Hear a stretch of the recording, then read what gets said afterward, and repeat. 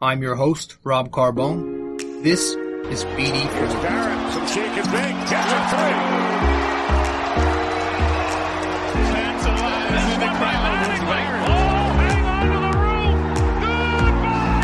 Anthony for three. That one goes down. Gotta put 4 fingers up. When Torres comes to the plate. The wall. Out here, the pistol comes over. Got it. Yankees win.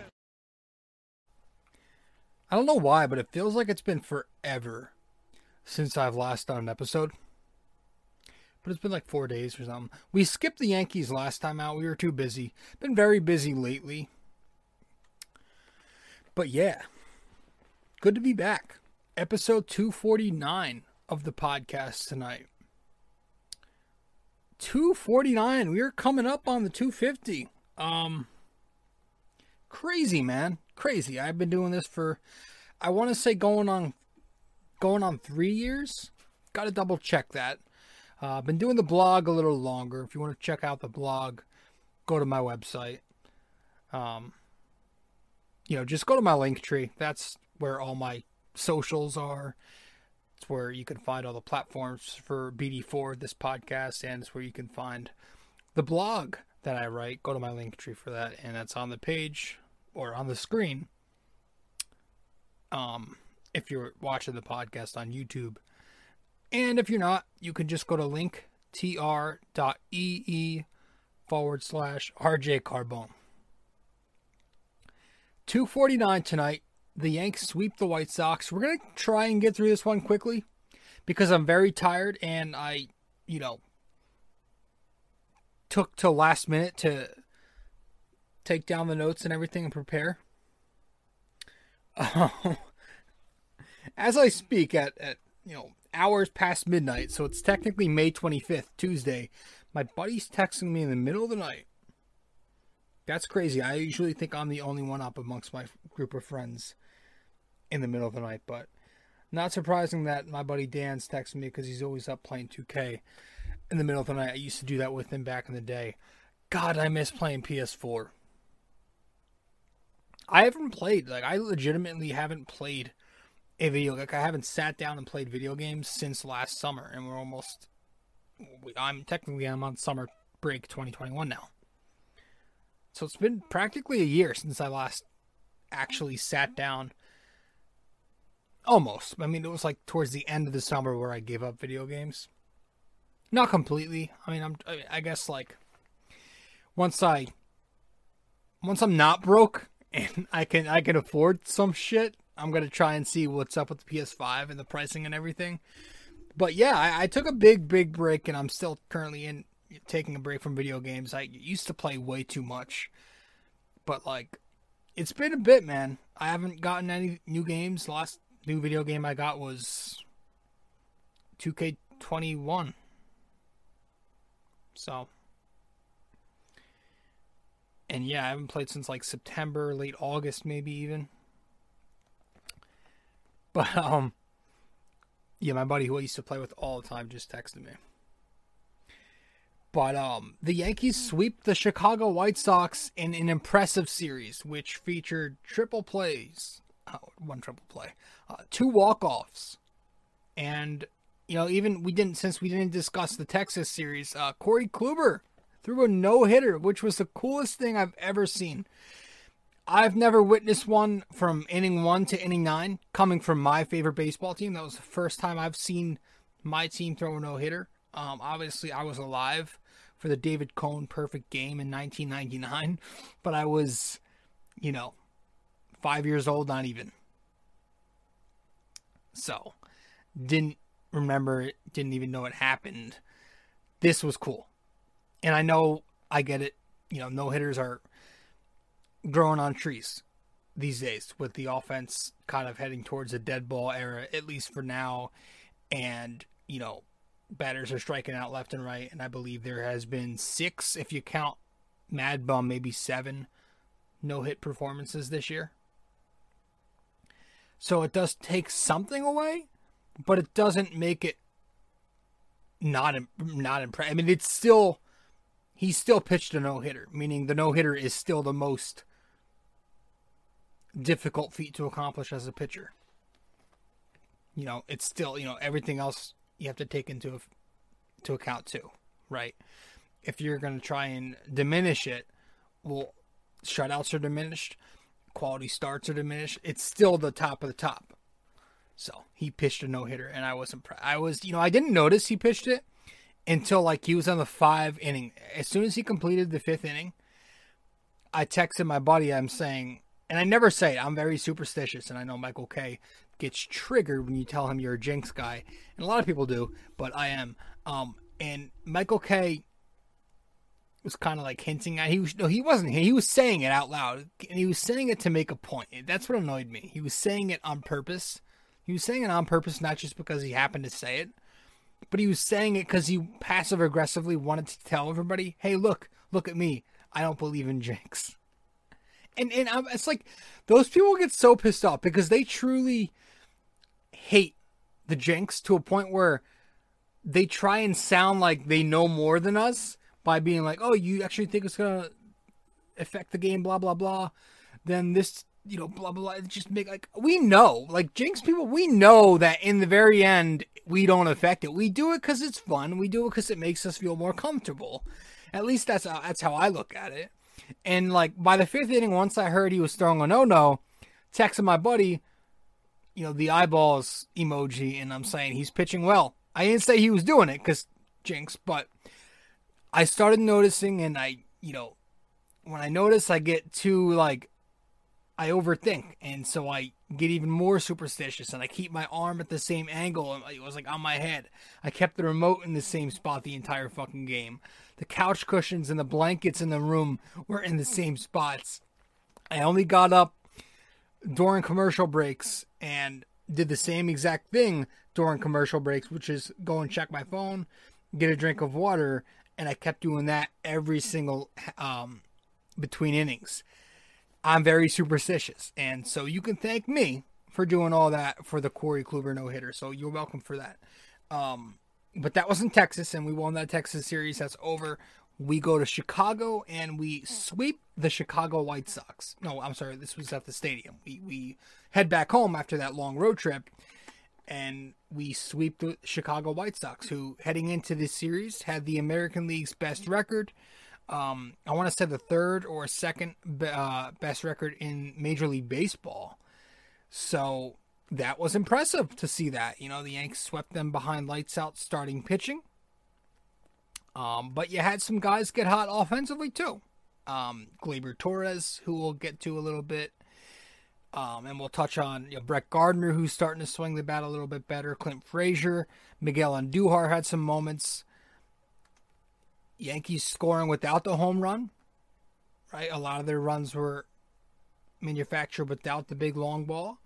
Even in the one game that they did hit the homer where Ford won tape, that was a tack-on homer with 5-0 already on the board. So it was good to see them kind of have a balanced approach at the plate, and defensively still some sloppiness, fundamentally, on the bases too. But defensively, we had some more errors, and, that's just Yankees baseball. It's what we do. But overall, another series win. What the hell was that just fell off my hat? Piece of lint. Haven't lost the series since mid-April. That is the Tampa Bay series at the stadium that we dropped 2 of 3. So since then, we've gone 23-9, which equates to a .719 winning percentage, the best in the business during that span. We've got 6 wins in a row, so it's looking a lot better for the Yankees. We haven't lost in forever a series. So knock on wood. Knock on wood. But yeah, things are looking better. Britton is nearing his return. They gave an update on him. I think he's due for a few rehab assignments. Stanton is expected back. I think he's only expected to use those 10 days on the DL. And I'm thinking sometime this series he'll be back. Maybe tomorrow. Or technically tonight. Because as I'm recording and as you're listening, it is a Monday, the May 25th. Severino, they give an update, said he's on track. Don't know the exact, I don't think they have a target date yet. Aaron Hicks, the news there has, it's been out there for a bit. He's done for the year, probably. Great. Don't care.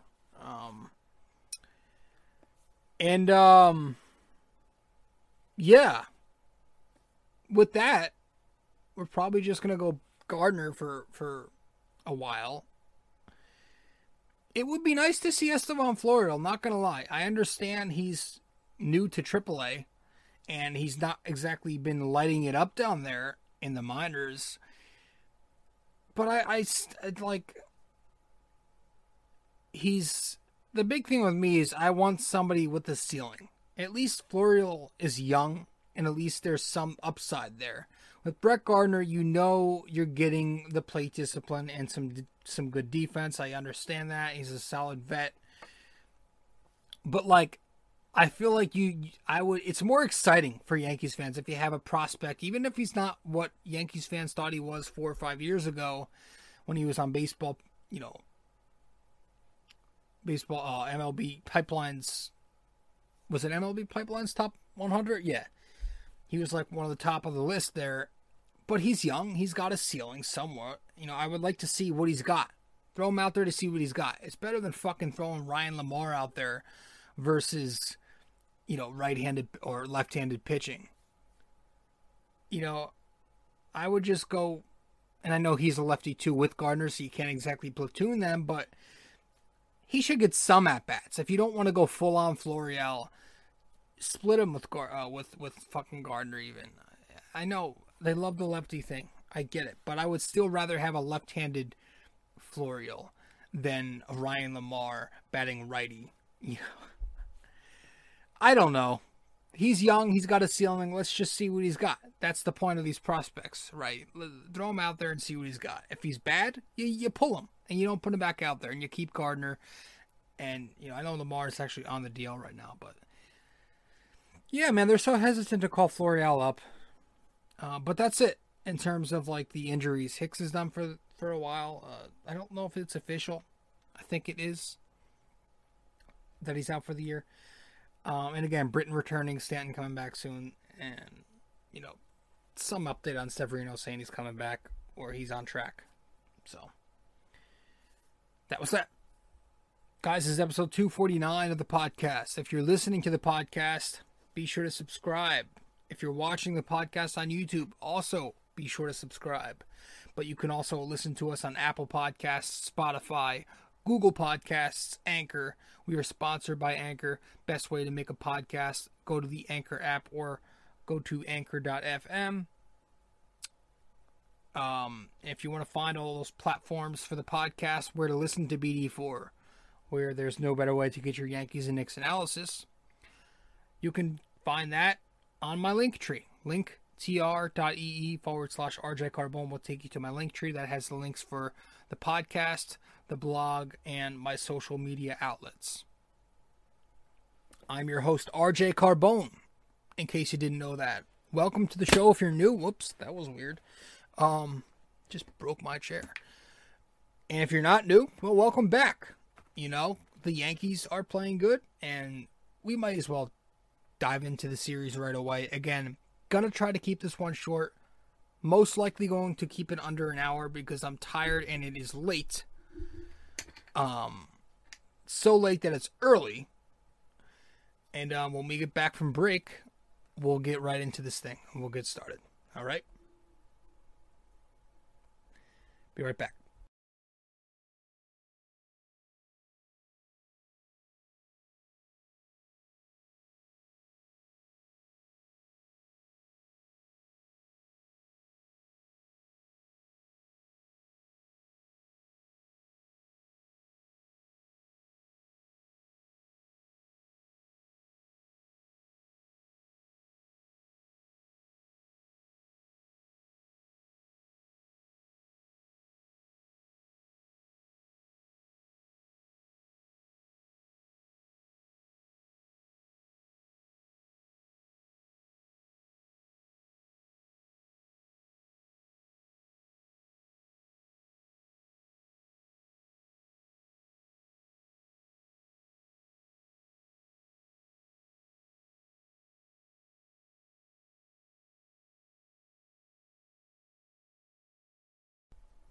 Yeah, so game 1 of the series was good. Good pitching. Really good pitching. Yankees took the 2-1 victory. You had Carlos Rodon, who also threw a no-hitter this year, versus Yankees' Jordan Montgomery, who was coming off a rough outing. But the Yankees win this one 2-1. Rodon won 6 shutout, struck out 13 Yankees. Jordan Montgomery ended up going 7 innings, 0 runs, 11 strikeouts. Very impressive outing for Montgomery. You know, considering this was against a club who mashes left-handed pitching, Montgomery did a good job. And a lot of people were thinking, should the Yankees skip him this start and promote Davy Garcia? I think that was a coward move if they were to do something like that. I liked it, man. And this was arguably not only his best outing of the year, but maybe his best outing as a major league ball player. I mean, he was ridiculous. You know, he had, again, 11 strikeouts to no runs in 7 innings pitched. Fantastic. And, you know, again, the White Sox, I have a number down here, 23-2 versus lefties heading into that game. So, Montgomery showed up. It was a good bounce back after that. You know, his worst outing of the year, 3 innings, 5 runs, last time out. And then he comes in here and he dominates a solid hitting White Sox club. So, I liked him. He was working quickly.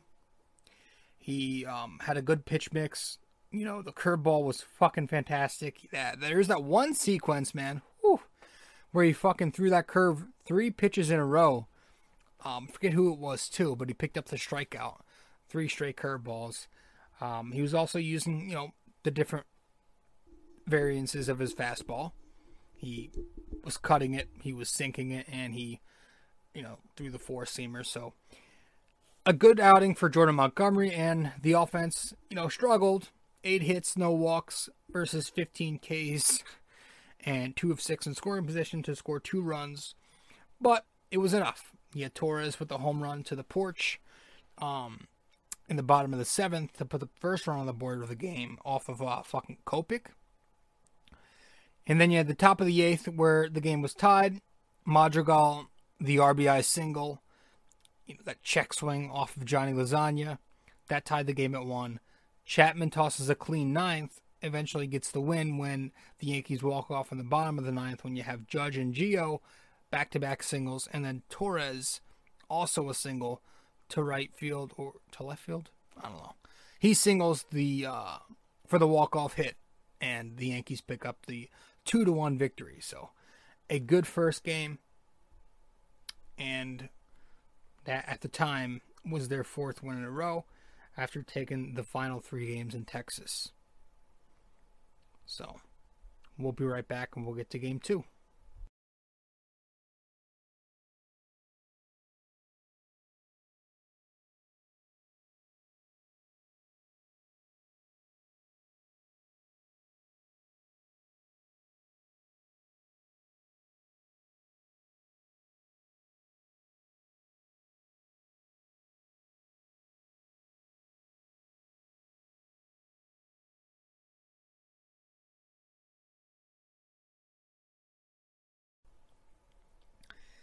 Yankees take the 5-4 win here in Game 2 of the series.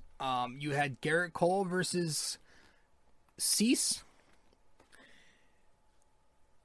Cole won 7 innings, no runs allowed, 3 walks, and 7 strikeouts. So, you know, it wasn't dominant Cole. He did not have his best stuff, but still an ace-like outing. And another good rebound from his effort against Texas in Game 1 where he was pounded for his worst outing of the season.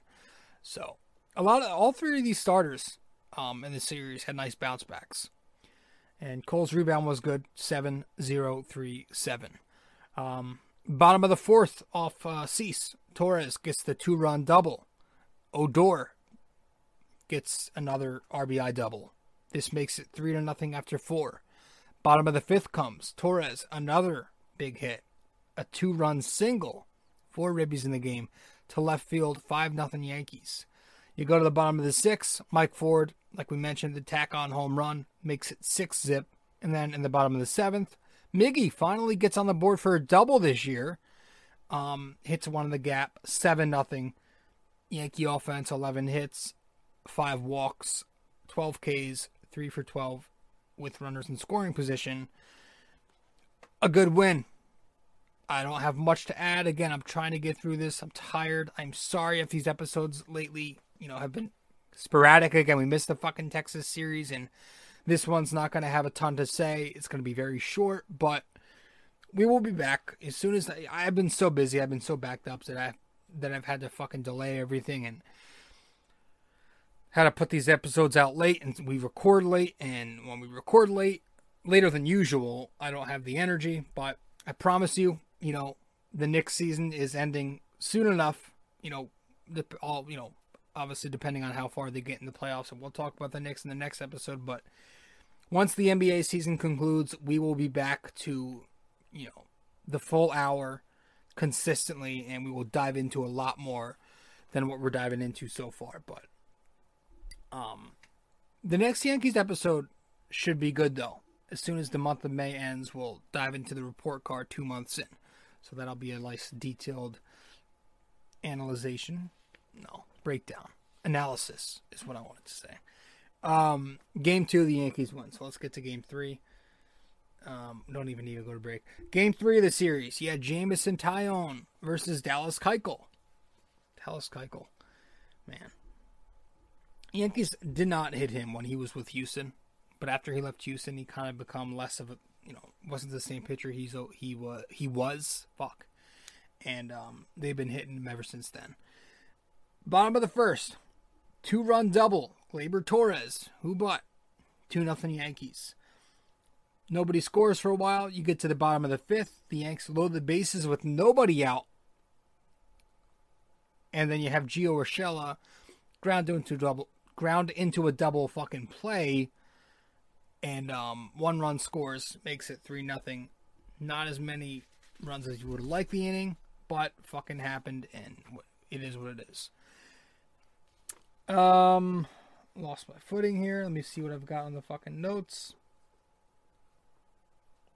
Oh. Completely lost. Hold on. Did I miss a page in my notes?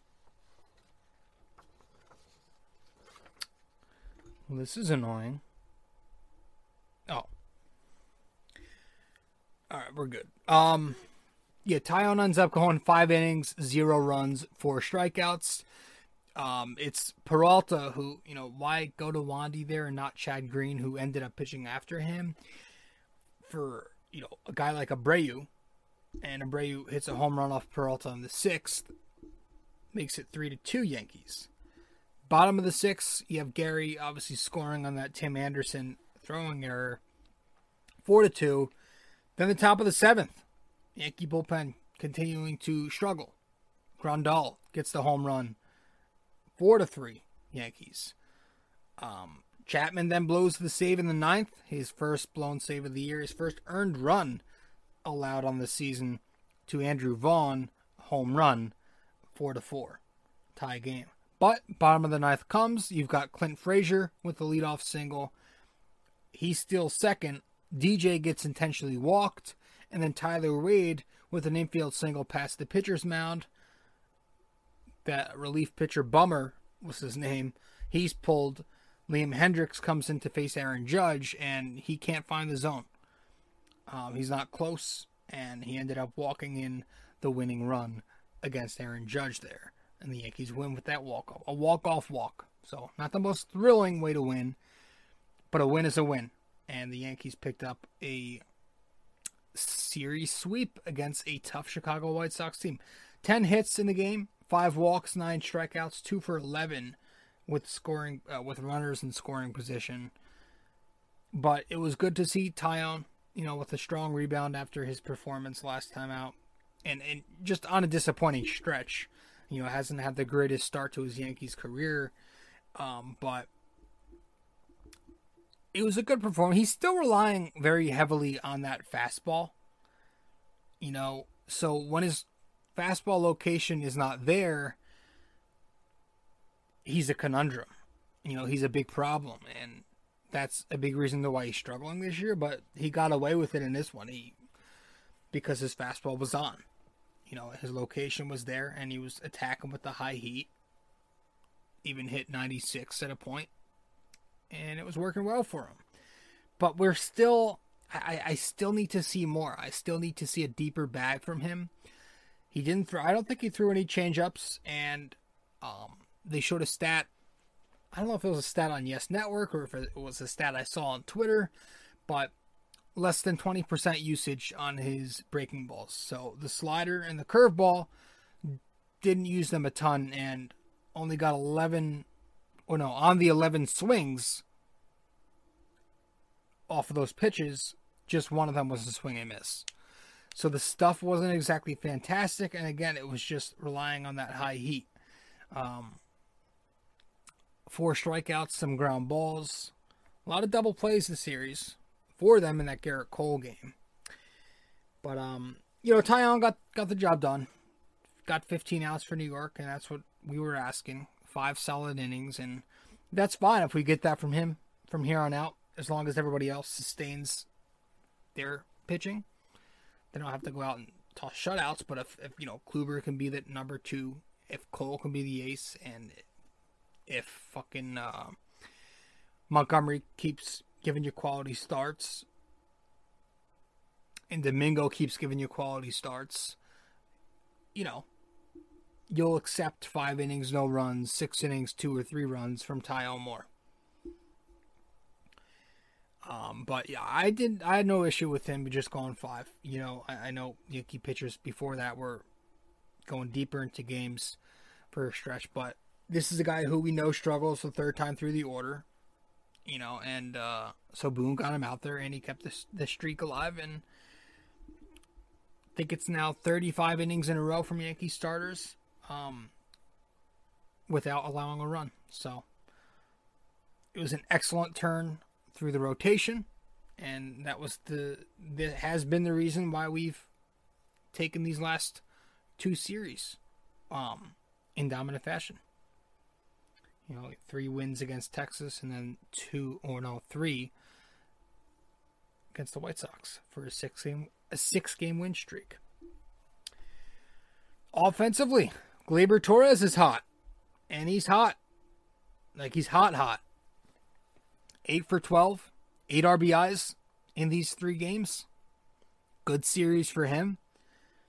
Ever since not hustling and getting called out for it in the postgame against Atlanta on April 21st, my birthday, he has been hitting. Since then, in 23 games, he's got 18 RBI, or 17 of his 18 RBIs have come in those 23 games since. And he's slashing 345, 866 during that span. Very interesting to me. Some people don't hold that or take that too serious and put a lot of weight on it. I do.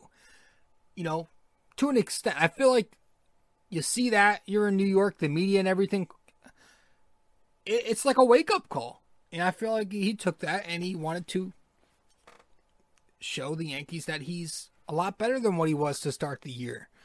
That he's more of a complete hitter. And Paul O'Neill talks about this all the time, and every time he does, I get so you ever agree with something so much, but you can't tell them that you agree because they're on TV, that you're like, fuck, I love what he's saying right now. That was me. Because every time Paul O'Neill speaks about Gleyber, or even Gary a lot, I fucking agree with him on a lot of these Yankees sometimes. Me and Paul O'Neill are on the same wavelength when it comes to a lot of these guys in the lineup. But I always say, Torres could be a 300 hitter. He could be anywhere from 275 to 300. As long as he keeps that steady approach at the plate and stops trying to pull everything off and goes the other way, right? Takes that inside pitch and goes the other way with it, or spits on the pitches outside of the zone. He's a smart hitter when he's locked in. and right now he's locked in. His plate coverage looks a lot better. He's got a good plate coverage right now. It's been great. He's putting the ball in play, a clean approach, going the other way some. He looks good. On the year, he's got the numbers up to a decent look. 282, 729 batting average OPS line. And then you've got the 109 OPS plus. It's finally above league average. And he's just one power surge away from getting those power numbers back to respectability. Right, so the batting average has reached Gleyber Torres-esque batting average. The on base is where you want it to be. It's in the 360s. The RBI numbers are there right now. It's the home runs and the slugging percentage, right? You start hitting more extra base hits, the doubles, the homers, that's going to up your OPS. So one power surge away from looking at his numbers and his line and saying, okay, that's very strong. That's the star player that we want to see. So it's good to see that he's been improving a lot over these last several weeks. And obviously since he's come off the DL, he's been really hot. And the defense looks good too. He's not a problem right now. He's a positive lately defensively. He's not really doing anything that makes you cringe and want to look away. He's been fine defensively at shortstop, so that's a plus. Aaron Judge is still producing. Listen, he's having a hell of a year. He had the rough start, but he's having a hell of a year right now. Lately, he's putting together great at-bats. He's not homering in every other game like he was during that stretch, but he's still having a good year, man. And he's still going through a good stretch. He's DHing a lot lately. I guess they just want to get him off his feet. And, we were on that stretch, a certain amount of days without an off day. But he's been good. He has been good. He has, he had two hit games this series. And he's currently riding a 7-game hit streak. But if you date it back to his last 13 contests, he's got a 457 batting average and a 1,341 OPS with 5 homers, 8 RBIs, and 7 walks during the span. And on the year, the numbers are up to superstar level. He's hitting 308 for the Yankees. He's got a 407 on base percentage. He's got a 571 slugging percentage, and because of those two stats, he's got a 977 OPS. 12 home runs, 26 RBIs in 44 games. He's also striking out at a career low 26% rate. He looks good. And again, the walk-off walk in Game 3 was nice to see. So, Gleyber Torres, Aaron Judge, Clint Frazier. He had a 3-hit game in Game 3. After sitting with neck stuff, they call it. Or what they say, a neck thing. They're so fucking weird with the way they label their injuries. Miggy Andujar, he did cool off in Game 3, but he was hitting well before then. He's making more solid contact. And in left field, he looks, average, making routine plays. Brett Gardner, before the 0 for 4 on Saturday or Sunday, he was 381, 951 average and OPS in his previous 6.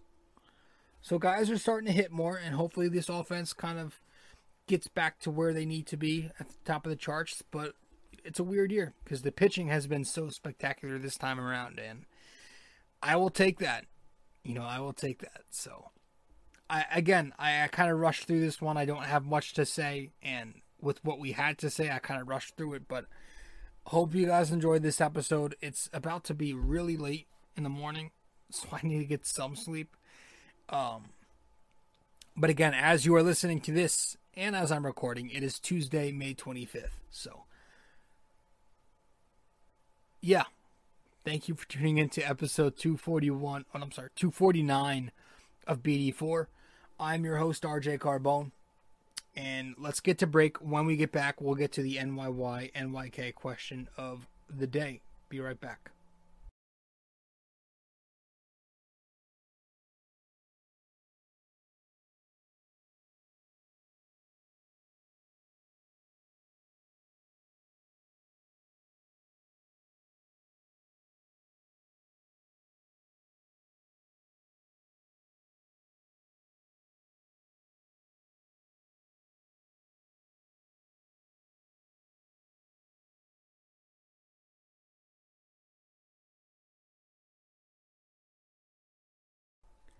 So last time out in episode 248, obviously we were talking Knicks.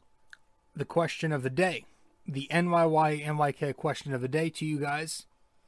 Which Knick was named All-NBA first team the most times in franchise history? That was the question of the day for you in 248. Which Knick was named All-NBA first team the most times in franchise history? The answer to that question, Walt Clyde Frazier was named All-NBA first team the most in franchise history. This episode, 249, our NYK question of the day. How many Yankees hit at least 20 home runs in the year 1961? All right, simple. How many Yankees hit at least 20 home runs in the year 1961? So message me the answer on Facebook, Instagram, or Twitter, or just comment the answer on one of those platforms once I publish the promo and the link to this podcast. And I think that's all I've got. I hope you guys enjoyed this episode. Again, I am your host, RJ Carbone. If you haven't yet subscribed to this podcast, be sure to do that right now. We do Knicks episodes after every 2 games, and that same pattern will remain through the playoffs. We'll record after every 2 playoff games. So after game 2, we'll have a Knicks episode for 250. And then, man, that was a fucking rough game. We have a lot to discuss on that. So the Knicks episode 250 will be out Wednesday night. We'll start recording that, and we'll put it out by Thursday morning. The next Yankees episode 251 will obviously be after this Toronto series. That actually might be 250. I don't know. Either the Yankees or Knicks will be 250, but those are the next 2 episodes where we'll be discussing Yankees and the Jays, and then we'll be discussing the Knicks and the Hawks after game 2. So, in whatever order, I got to see when I'm available to put those out and record them. So, hope you guys enjoyed this episode, though. This was 249, Talk Yankees. Again, the Yanks sweep the White Sox, and this is all I've got for this one, guys. Thanks so much. I'll see you next time. Again, this is your host, RJ Carbone, episode 249 of the podcast BD4, where there's no better way to get your Yankees and Knicks analysis. If you haven't yet subscribed to the podcast, to the blog, we recap every Yankees game and every Knicks game. And if you haven't yet followed me on social media, you can follow me on social media, Twitter, Facebook, and Instagram. Read the blog, listen and watch the podcast, all that stuff on my Linktree, linktr.ee/RJ Carbone. Takes you all. What? Fuck am I saying? It takes you to where you need to be to get all my information. That's what I want to do. Alright, guys. That's it. I'll see you next time.